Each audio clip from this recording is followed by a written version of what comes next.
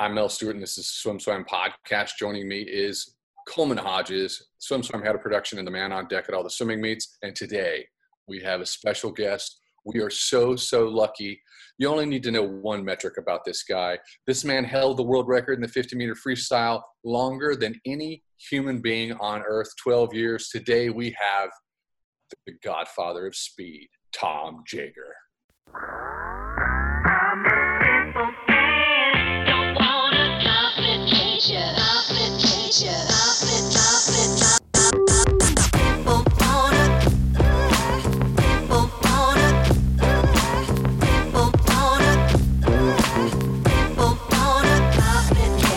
Well, good morning, everybody. I don't know about the Godfather. I feel pretty old these days, so maybe that's the way to go. But I enjoyed swimming fast. That was my main goal. Well, I think that we have to address the elephant in the room, and I just want to say this. I'm going to give you a first-person account of Tom Jager history, but I always assumed, even from being a child, that eventually Tom would lose his hair. But he's hung on to it all these years, and I just want to say, I'm impressed. Yeah, well, my boys are so worried because they don't want to lose their hair. They're like 20, and I said, well, I started losing my hair at 18. I've had the same hairline forever, so I'm pretty used to it. It's just the people who see me for the first time. You know how to wear it. You look great, buddy. So I feel good. I feel great. So I mean, everyone needs to understand your metrics. You got to be honest with you. When I talk to swimmers and they don't know their swim history, sometimes I get a little upset. So you bet. Yeah. No, it's okay. Five-time Olympic gold medalist, 7-time Olympic medalist, 2-time world champion. You set the world record 6 different times. I think you traded it with Matt Biondi 4 separate times. Is that correct? Before the final record. And it took until 2000 after the final breaking of the world record. You lowered it from 89, 90, 91, and then 91, and then it lasted until 2000. Well, but the first time we started breaking it was 1985 when they first recognized it as an official event. Finally they would decide that, oh, hey, the sprint, we'll recognize it. We'll grace it with a medal. And, so 85, I broke Robin Leamy. That was the very first world record, they said. So between 85 and 2000, it's Matt and I. Well, let's just put it into context. Everyone knew the world leading time. FINA didn't recognize it as an event. It wasn't an Olympic event. It was, so we have the data, we have the times going back in history, and we have the progression of times. Yeah. And for swim nerds, especially in the SwimSwam community, we track it. And what's astounding is that, okay, you lowered it, you broke it in 85, you lowered 89, 90, 91, and then it stayed there. It took Alexander Popov, Sasha, to break it in 2000, which is pretty extraordinary. So I'm going to go back through your history, and hopefully through your history we can get some understanding of what it took to accomplish that. But I want to give folks a first-person account of you, and so I came on the national team, and I was either the youngest or the second youngest person on the national team. And when you're in that position, basically, especially me, you're annoying. You're a little kid. And Tom was always my leader. Tom was like this surrogate dad, and I wanted Tom to like me so badly. I would try to think of a joke. I'd talk to my dad and find and get jokes, and I would come up to Tom and I'd start to tell a joke, and Tom would be like, Melvin, what's the punchline? What's the punchline? Just give me the punchline. Get to it. And, so there was a sort of an indoctrination into the team. But what I want people to know about you is that as a team captain, I don't know that there's ever been a team captain like you. You set the bar so high. It's taking that mantle on your shoulders. There's a lot of iteration. There's a lot of layers to that. But in terms of high points, I can share 2 things. I'll share 2 points. 1988 was not your year. You won a silver medal. You won Olympic gold. You had a successful Olympics, but you're a world champion, world record holder. You wanted to win. And I remember being with you on deck in 88, and I had a bad Olympics in 88, worse than yours, but you took the time, even though you were in the space that you were at, to help me process where I was and told me that I'd be okay. I never forgot it. Well, breaks my heart. Yeah. It's been a long time since we talked about these things, and I think we talk about all those different layers. In back in '88, there was so many things going on, and I was trying to be a captain. I was trying to be a sports captain, a team captain, and that means a lot to me, and it means a lot that my God, my heart's going. When people who were there realize it, because at that time we were going through so much criticism of my even my own personal leadership of this team. So if someone who actually was there, because if you go back and look at any type, nobody's going to say that. The only people that understand what was going on at that time are the people that were there, because quite frankly, everybody else has decided to forget about that era. Let's go to one more point of your leadership, and then we're going to put another layer on this history. All right. That really, and so you're talking around the topic, but I'm going to get to it after this, because '88 was a down, and leadership is leadership when you're down is meaningful, and we're both crying. We're both at the point of tears. But in 1989, another point of leadership is an up, and it's when nobody was watching. So basically, the Pan Pacific Championships were the Pan Pacific Games. It was this new iteration. Frankly, it was something that the governing bodies who were in this conglomerate owned. So they owned the advertising, they owned the sponsorships. It's just why they did it. So when we showed up on deck back in the 80s, there was nobody there. So where were we in Tokyo? We were in Tokyo at the 1960 Olympic pool. Yeah, great pool. 64 maybe, but yeah. 64. Okay, so that's right. Rome was 60. Pardon me. Tokyo was 64. Best pool in the world, by the way. Beautiful pool, but nobody's there. I mean, I've been to 9, 10 age group meets. I've been to the worst swimming meets on earth. It was crickets. We were basically having an inter squad meet with the best, with Australia and Canada. And we went through 3 days of just swimming in silence, and people were swimming like crap. And you pulled everyone together and you said, we've got to change the dynamic. We've got to change our brain chemistry. We've got to do something. And you pumped everyone up. And on the final day, there were 4 world records, of one of which said, we'll pay honor to everybody. Let's say Wharton 200 IM, Janet 800 free, Mike Berryman 200 breast, yep, and your 50-meter free. But yep, that was another example of leadership that was extraordinary. And how did you get us there? Well, I get frustrated when we get a collective on a team. I had great coaches. And so Ballatory, there was no complaining. There was no excuses. Ballatory spent all his time breaking down the individuals, knowing that they were on a team. That was incredibly important to me. Now, that's the exact opposite of Eddie Reese. Eddie Reese builds up every individual, and then that's how he creates his team. And they're both beautiful. I would have never been able to swim for Eddie because I don't want that personal attention. I want the attention to be on what I do in the water, what I do in the pool. And it was a very frustrating time in '88 and '89. We were, '88. The reason we call it a low, and I got in an argument with John Leonard because he's not going to talk about it this way, is that '88 was bad. Well, we came off '76 where we won everything because we had the only 50-meter pools in the world. But not saying those are great, incredible athletes, my role models, right? So I'm not saying anything bad about that. '76, we win everything. '80, we have a boycott. No one knows, what's going on. '84, all the Eastern Bloc boycott. So there's the half of the great swimmers were not there. So all of a sudden, USA wins everything. And they wanted to do that in '88. So unrealistic, so out of character to say, oh, well, you didn't win every event. USA Swimming is really slipping. And that was crazy. I took offense to that. I was the captain of that team. I was like, we're not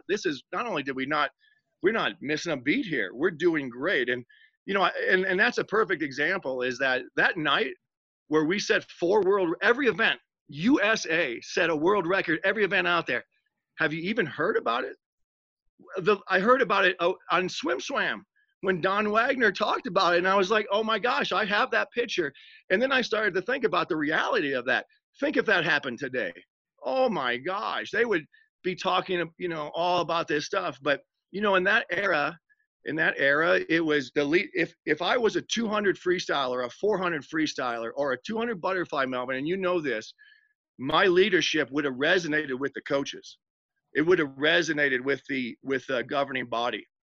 But since it was something different, since it was something new, since it was something the old school, like Don Gambrell, you know, the reason these guys didn't like the 50 is because Coach Buzzard, bless his soul, right? Coach Buzzard beat Alabama with sprinters. And Don Gambrell couldn't believe it. He's like, oh, what is going on here? We can't have that event, you know? And so that was really so I was fighting that ship, you know? And so you talk layers and, you know, like it makes me really feel great that there are people out there that remember it, because I'm just out here on a mountain coaching my kids thinking, you know, we did some good stuff. And I think, you know, just the weird dynamic of that time, that good stuff just got pushed off the table. And unfortunately, it includes Dave Wharton, Janet Evans, and Mike Barrowman. We did something that's never been done before. Good luck doing it again. Go get them, Katie Ledecky. Go get them. Try doing what Janet Evans did. Go do it. I'd appreciate it. Well, we want them to do it, but you've heard it from the Godfather of Speed. You heard it right here, buddy. You know, I didn't think about that piece of history and that change in the dynamic of college swimming. And it is true that Buzzard brought that in. Buzzard was a head coach at the University of Tennessee. He was a former football coach, and that's what he did. He trained sprinters. So I didn't know you had this cultural fight, but really the one that everyone does remember when they think, okay, yeah, Tom Jager was super fast. And then you look at the history and you're like, on the world record for freaking ever, more than anybody, longer than anybody else.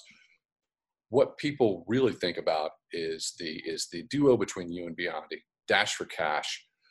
But people on the inside, like me, know that you were fighting two fronts. You were fighting in the pool. You were fighting to be the best athlete you could possibly be, but you were also fighting for the rights of athletes to earn $1 and secure themselves financially. Imagine walking into a professor's room, and I walked onto the classroom, my college classroom, and the professor was Tom Jager, was the pool, and I walked on the deck. I felt like I got hit in the head with a bat. I had no idea what was going on. And just as a teaser, and I'll let you talk about it, we were in the 1987 Pan Pacific Champ Games. It was games back then in Brisbane, Australia. I heard you have an argument with the executive director, who's the CEO of USA Swimming. Back then it was executive director Ray Essick, and you were arguing. It was finger pointing and arguments. And I think I heard the word, we're eating hot dogs, and my parents are helping me with rent. And it was something like that. And then you walked back to me, and I was scared because you were really angry. And you literally grabbed my shoulder and said, you need to listen, and you need to pay attention, because we're not going to accomplish this, but your generation will get to start it.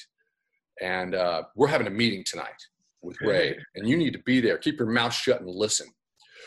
Explain to our audience what you did and why everybody that earns money today in swimming is standing on your shoulders, Matt Biondi's shoulders, and people from that era. Well, one, I appreciate that. Matt and I knew, you know, I'm going to start off we knew we were doing something for the future. You know, that's true caring about someone else. Matt Biondi and I put our dollars on the line. We got blackballed. I got blackballed specifically. Matt had enough to get by, and that's cool. He's more of an Olympic hero. That's fine.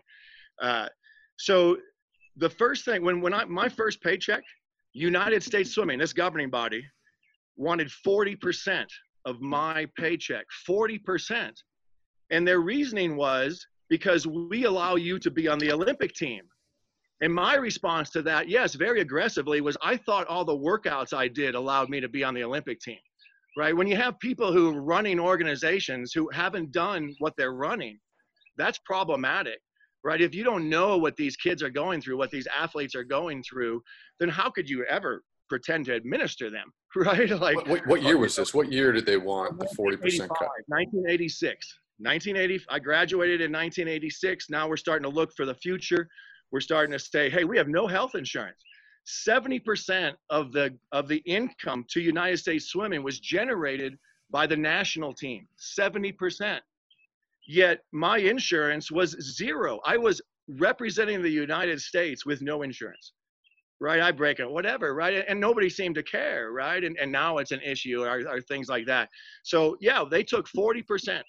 So how's that battle work? And I'll tell you, a lot of people don't understand. So United States Swimming has a convention. They have a convention on the last day of convention. Like I couldn't, so I got in there. They said, we're going to make a steering committee in 1985. We're going to make a national steering committee. And you know, that still exists, right? They made a steering committee at the convention that didn't have an Olympic athlete on it, that didn't have an athlete representation. And it was the steering committee for the Olympics. And they called me up, literally called me from the convention. I was in New Mexico. And they said, hey, you got to get down here. This is something, they're making some type of committee that's going to tell you what the Olympics are, what's going to happen at the Olympics. And so I got down there. I went straight to our athletes rep. He says, there's no way you can get on there. I will tell you in 24 hours, I was on the committee. You know, and that's politics, right? People go, oh, you know, I like politics. I don't play politics. Nice. I went straight to my athletes rep and said, we need representation. Well, oh, we can't do that. I said, we need representation or we won't do it. And you know, I've stopped. I didn't swim in meets because, hey, I'm not going to do that meet because it's not being done right. I'm not going to go to Italy to train for 3 weeks when I need to train on my own situation that, oh, in 2020, everybody understands that. They all have their train, you know. But in 1990s, when you were saying, hey, I think I want to do something myself. I think I want to do it my way because it's my way that got here. There's a lot of pushback. So maybe I got a little bit off there, but yeah, you didn't get off there. Bring it back to a narrative. Bring it back to, because I remember certain details. But by 1988, it was a fight over whether or not you could earn money.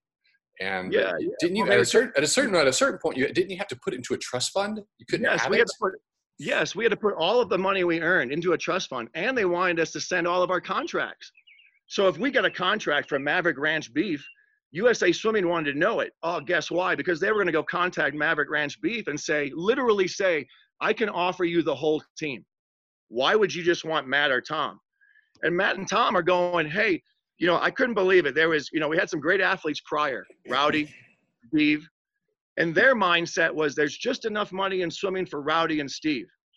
And my mindset was, you guys are so narrow-minded that I believe there's not only enough money for everybody, there's tons of money for everybody, including the organization, right? How simple-minded was our organization, you know? And then you get these coaches in the middle, they didn't help.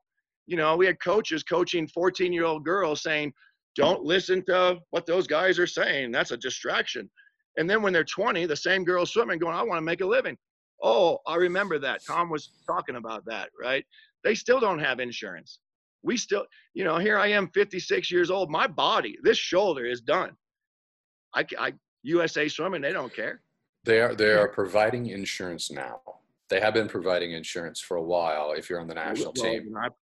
Okay. Well, national. So those swimmers, right? Yeah. See, but I was also thinking about the future even back then. I was like, you know, someday I'm going to get old, maybe. You know, and you look at these great organizations, right? The NBA, great union, right? And my sons are always like, how can you not get a union in swimming? And I was like, because it's an individual sport. We're all so individual. I remember it was such a struggle to get Pablo and to get Janet to just sign on because they were the 200 butterflyers. They were the distance people. And it was so important for them to represent that side. And they're getting, you know, they're young and they're getting all this influence from their coaches. And so it was a real struggle to get everybody on board. And that's what it would have taken. And we got most of the people on board. We got United States Swimming out of everybody's pocket. That was the most important thing. If you want to know what people like Michael Phelps, they wanted to go, they went from 40% to 10%. And I said, no, to 3%. And I said, no. What do you think 3% of Michael Phelps would be? Right? This is significant when you start talking agency fees, then you start talking your taxes. These people were clueless going, you're taking all my money. If you're an athlete out there or a swim parent, just to put this in a context, 40% off of the top is huge. Plus you have to pay your manager anywhere from 15 to 20. Plus you might have to bring in an attorney who negotiates things, and then you have to pay taxes. So at a certain point, you're looking at you're making 33% on your dollar. After years and years and years of swimming, I do have to drop this. I have to drop a nugget in here. Tom was the man. He's had the world record the longest of any human being in history in the 50-meter freestyle. But you swam the mile, didn't you, when you were an age grouper? I swam everything, right? And I think that's what gave me my confidence in the 50. I chose to swim the 50. So many people, there was a saying that came out of this club in Cincinnati. I think it's called the Marlins. And it was, when the going gets tough, the sprinters get out. Well, that put a big old chip on my shoulders because I don't remember anybody from Cincinnati Pepe Marlin beating me. Mook Rodenball in the 100 bag, absolutely. But, yeah, that was so silly. That was so derogatory. And I saw that, and I think I saw that at 14 when I was still swimming the mile. I had to swim when I was a kid, everybody in our era, we were all compared to spits. So we had to swim all the events. And then in swimming, if you swim all the events and you're local, you have to win all the events. A lot of pressure. I had pressure and that's fine. That's part of being an athlete. So I had to beat Billy Stapleton in the IMs all the way till, Billy Stapleton made the Olympic team. And if I didn't, I was failing. And I took that through my career, right? We talk about 88 being a disappointment because I didn't win the 50 free. Yeah, what a failure, right? Like people, those are incredible things. Yeah, right. Like I step back a half a step and go a silver medal at the Olympics. That's so terrible, right? With gold on the relays and being team captain. Yeah, it's not. You're chopped liver, buddy. Yeah, but you know as well as I do, you have to take a step out of swimming to realize that. Boy, you're in swimming. I think a lot of people would hang their hat on my 100 if I never swam the 50 free. I was a bronze medalist at the World Championships. Pretty cool, right? So whoa, I don't want to get 86? 86, yeah. Whoa. It is 86. There's a myth. There's a legend. We've covered it in a feature in the magazine. Yeah. 1986. Now, I know you paid your dues. I know you got your years and years of base as an age grouper. But the myth, the legend is that Tom Jager basically took a nap for the summer, showed up at Worlds, and broke the world record in the 50 free, got a bronze in the 100 free. True or false? Had my best meet ever. And that was a team dynamic too. We went to 86. It was in Madrid, Spain. And everybody got sick, including myself. I still have the little pill that stops off your system, right? We had these pills that we would, because everybody was so sick all the time and just diarrhea everywhere. So they gave everybody these little pills. But it was a similar situation. I was tired of people complaining. I was tired of people whining. And so we got up to 100 free, and I swam my lifetime best 100 free. And prior to that, I hadn't done a serious workout in probably 6 months. And, so I think when people talk about how much time can athletes take off, what's this pandemic going to affect, it's not going to affect them at all. The great ones, they'll look right through it. It's like the hurdle. And I think I've said this before, but, the great athletes are looking at this pandemic like it's just another thing. Okay, hey, I got to get through this. The next level they're all nervous. Oh, I got to do this. I got to do this. Those are the athletes I never worried about. You can watch them walk to the block and they're all worried, And we talk about speed, and I think that's what I'm going to relate into this, is that's where you get your speed, is from your confidence. And you get your confidence from the workouts. But, so yeah, distance, I earned the ability not to take crap from distance people. When I was 14 or 15, I did 10 500s. You don't want to these kids wouldn't even conceive this. 10 500s, 5 on the 5:15, 5 on the 5 minutes, no break. I think I can hang up my distance lane for that. And it's exactly what my coach said. Hey, Tom, this is a pretty intense set. If you make this, you can start your way out of distance, because I was like, hey, I want to swim the 100 fly. I want to swim the 100 back, which I generally did. And then the 50 free just was a natural. And then I decided to own it. And I think we talked a little bit about that. I think a lot of sprinters in my era, they didn't want to recognize themselves as sprinters because it was like literally this saying was huge. It's almost inconceivable for people right now. It's important to know that was a thing culturally in swimming, and it was the 70s and 80s. We basically just swam everyone into the ground. There's something that happened, and it's part of the reason. Right? You have your accolades, but I think of you as the godfather of speed because I got an education on sprint training, and I'll never forget you're telling me, I'm coaching myself, and the work that I do will crush you. The work that I do is legit painful and was way ahead of its time. And so at what point did you start training yourself, and what were these speed workouts like? Well, Ballatore really, he gave his athletes rope, right? I mean, he gave his athletes rope, and it was just tremendous. And I remember we came in and had a battle. And I was just like, hey, man, I want to start taking more control of my swimming. And he was like, when you break a world record, you can do that. And so literally the day after I broke a world record, I came back to practice and I was like, hey, coach, he goes, yeah, we're going to do this, this, and this. And I said, if I go 150 under 20 right now, not even getting in the water, I'm just going to do a dry, which I like. I always did. I swam a lot of dual mates without getting in. These guys would come in. They'd be so fast. They'd be so pumped up. And they go, well, he's not even warming up. And I was like, yeah, that's right. And so see you. And so Ballatore, he comes in, he goes, I want you to do this, this, and this. And I said, I want to do 150 under 20, just straight off. And we argued and compromised. And then that became 5. And then that 5 became 10 as we developed it. And then that 10 became to altitude. I started doing 10 at altitude, then 10 at altitude long course. And my top set, we used to do it every Wednesday. And in the beginning of the season, I would start off at, long course, 50 meters from a dive, no breath, at like 23.5, which is pretty good. You could go make nationals with a 23.5, or make finals at nationals.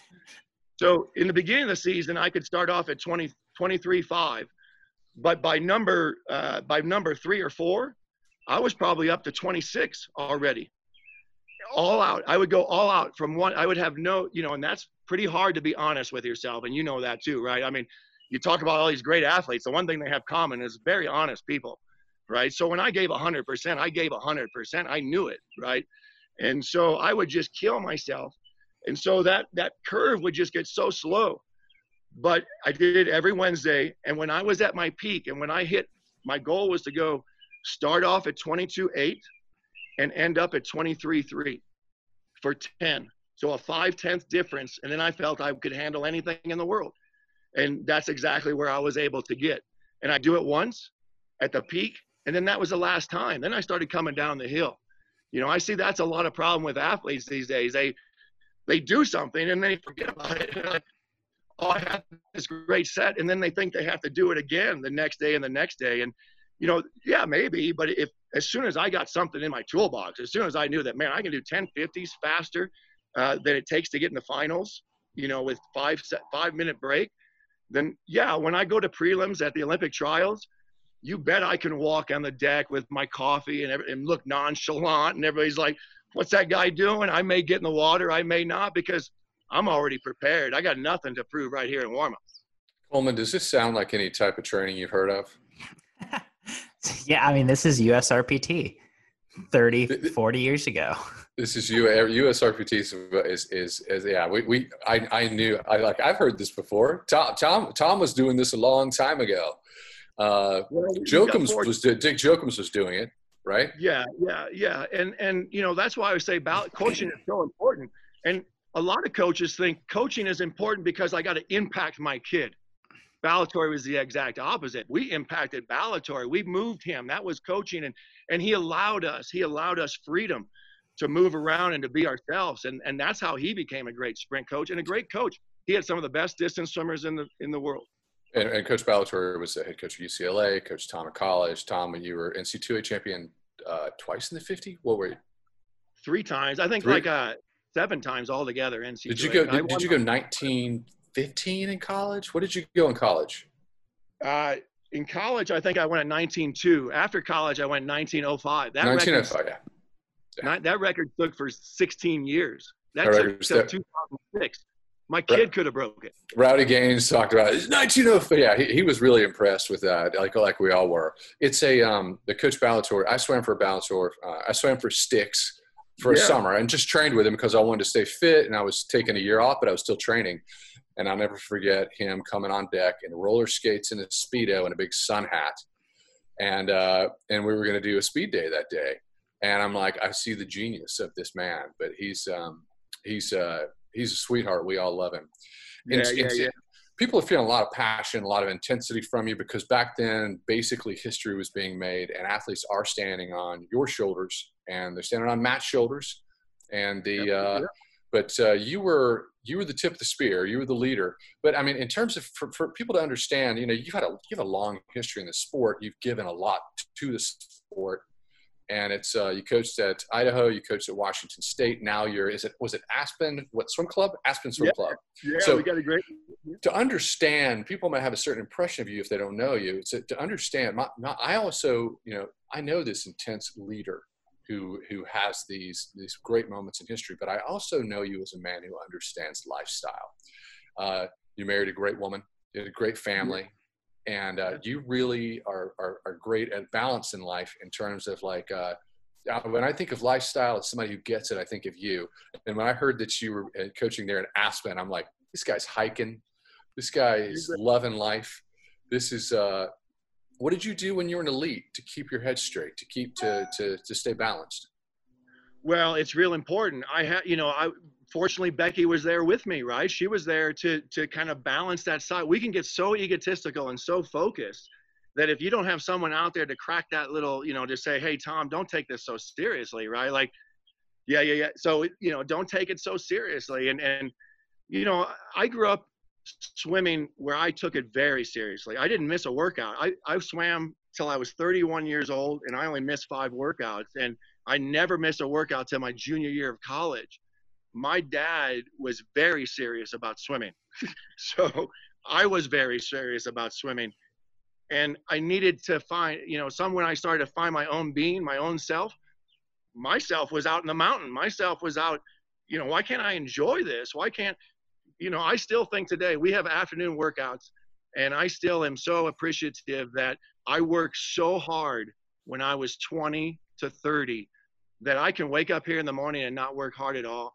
And I don't feel guilty. I feel rested. You know, when I stopped coaching at Washington State, Becky and I took about a year off because we were just worn out. You know, I'm the same leader at Washington State as I was on the Olympic team. And as you know, that takes something. It takes a little more than writing a few sets and trying to accommodate 18-year-old girls, right? It takes some oof. And, you know, and so when I was done with that, I felt comfortable. I feel comfortable giving back to a small club. I feel comfortable with what I gave to the sport and what I'm doing. It's it's beautiful. You've sent me pictures, and I just know that you're happy because I know you know how to live and be happy. So let's pull this into context now. Yeah. You know, so everybody talks about my goal. You know, kids want to think, oh, you must have wanted to be an Olympian. You must have wanted, you know, you must have eat, drink, and sleep Olympian. Not at all. You know, I wanted to live on the side of a mountain in the West. And there we have it. So you know, and now I just want to give back a little bit in my own way. Becky and I both want to give back. And we, you know, this club is great. We're giving back. So I come in as a Godfather. I don't know how closely you're following our current stars. When you see someone like a Caleb Dressel with a vertical leap of 42 inches, you know, what goes through your head when you see a guy like that do what he's done at World Championships? I think thank goodness for Michael Phelps. We needed more men in the sport. We needed more, you know, that I believe that follows the trend. You know, in our era, it was Janet Evans, right? And so it was hard to get the best athletes, the best male athletes in the sport, especially when there's not a dime, right? And that's fair. I'm not about money, but I think I am about respect and earning it. And so, you know, I think when Michael Phelps helped impact Caleb Dressel, right? I want to be great. I want to win that Olympics. I'm a great athlete, but I'm going to stay in swimming, right? I was so proud of, the Peloton. Matt Grievers. Oh my God. You know, that made my day because, you know, Melvin, swimmers have an ego. We are the best shaped. We are, you know, I'm one of the best athletes on the planet. And it was so cool when he went and killed everybody on the Peloton. He played with them. He was like, what do you guys want to do? You want to do an endurance? You want to do a sprint? Swimming, we got it all, right? You know, and so anyway, I'm just proud to be a swimmer. I'm proud of our sport. You know, we spent a lot of last 8 weeks doing dry land with our team and lecturing them that no one tells you you're a bad athlete. Because of course they went dry land and they were like, oh, I can't do this. I can't do this. And I was like, that's BS. That's someone else telling you can't do this. if you want to be a great swimmer, you got to be a great athlete. And our athletes bought in, so it was good. Did you have a routine in terms of like goals and visualizing what you wanted to achieve in the sport? Just purely swim nerd, in the water, times. Yeah, I think I went, I asked my team the other day, I said, when you guys push off the wall and you're trying to do your streamline, do you think about like that person next to you is Matt Biondi and then you just got to get ahead of them? And it was interesting because about 3 or 4 of them said, yeah. And the other ones were like, what are you talking about? And I was like, oh, that's the difference between an athlete, right? Like, people, visualization, you don't have to stop your day and lay down and have somebody talk to you about visualization. My visualization, when my heart was pumping at 160 and I wanted to give up, my visualization was thinking about Matt not giving up. I tell you that. I have one question on this topic. So you're talking about Matt Biondi, you talk about swimmers having ego. And I think ego is something that we do not have enough of in this day and age in swimming. And you and Matt brought that with the Dash for Cash, but you guys had an intense rivalry, but you also had a healthy relationship. You guys were friends. And I think swimmers now are afraid to bring any sort of fierce rivalry into the sport because I think they'll get backlash. People will be like, oh, you have to be nice, you can't be mean. And I don't think people understand there's a healthy balance between having a friendship and having a rivalry. What would you suggest we can do to bring some ego into the sport?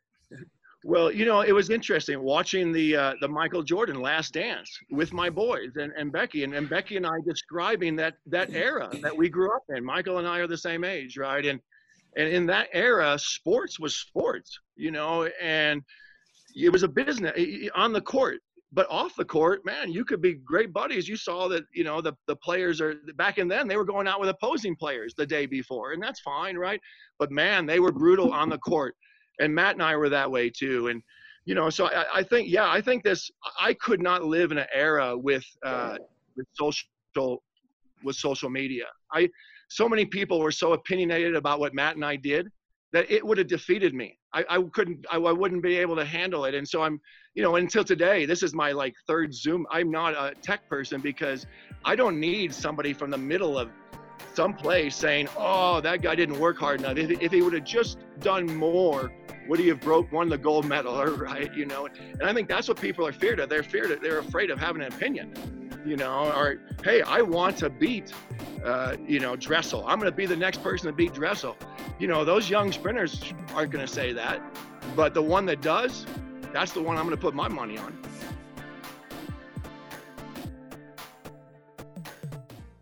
Hey, do you love SwimSwam as much as I do? Do you want hours of endless practice footage, race video, and a guide to the best pancakeries in the country? Then subscribe to our YouTube channel below. And follow us on social media at SwimSwam News on Twitter and Instagram. If we get 1 million followers, I might just eat 1 million pancakes. Only one way to find out.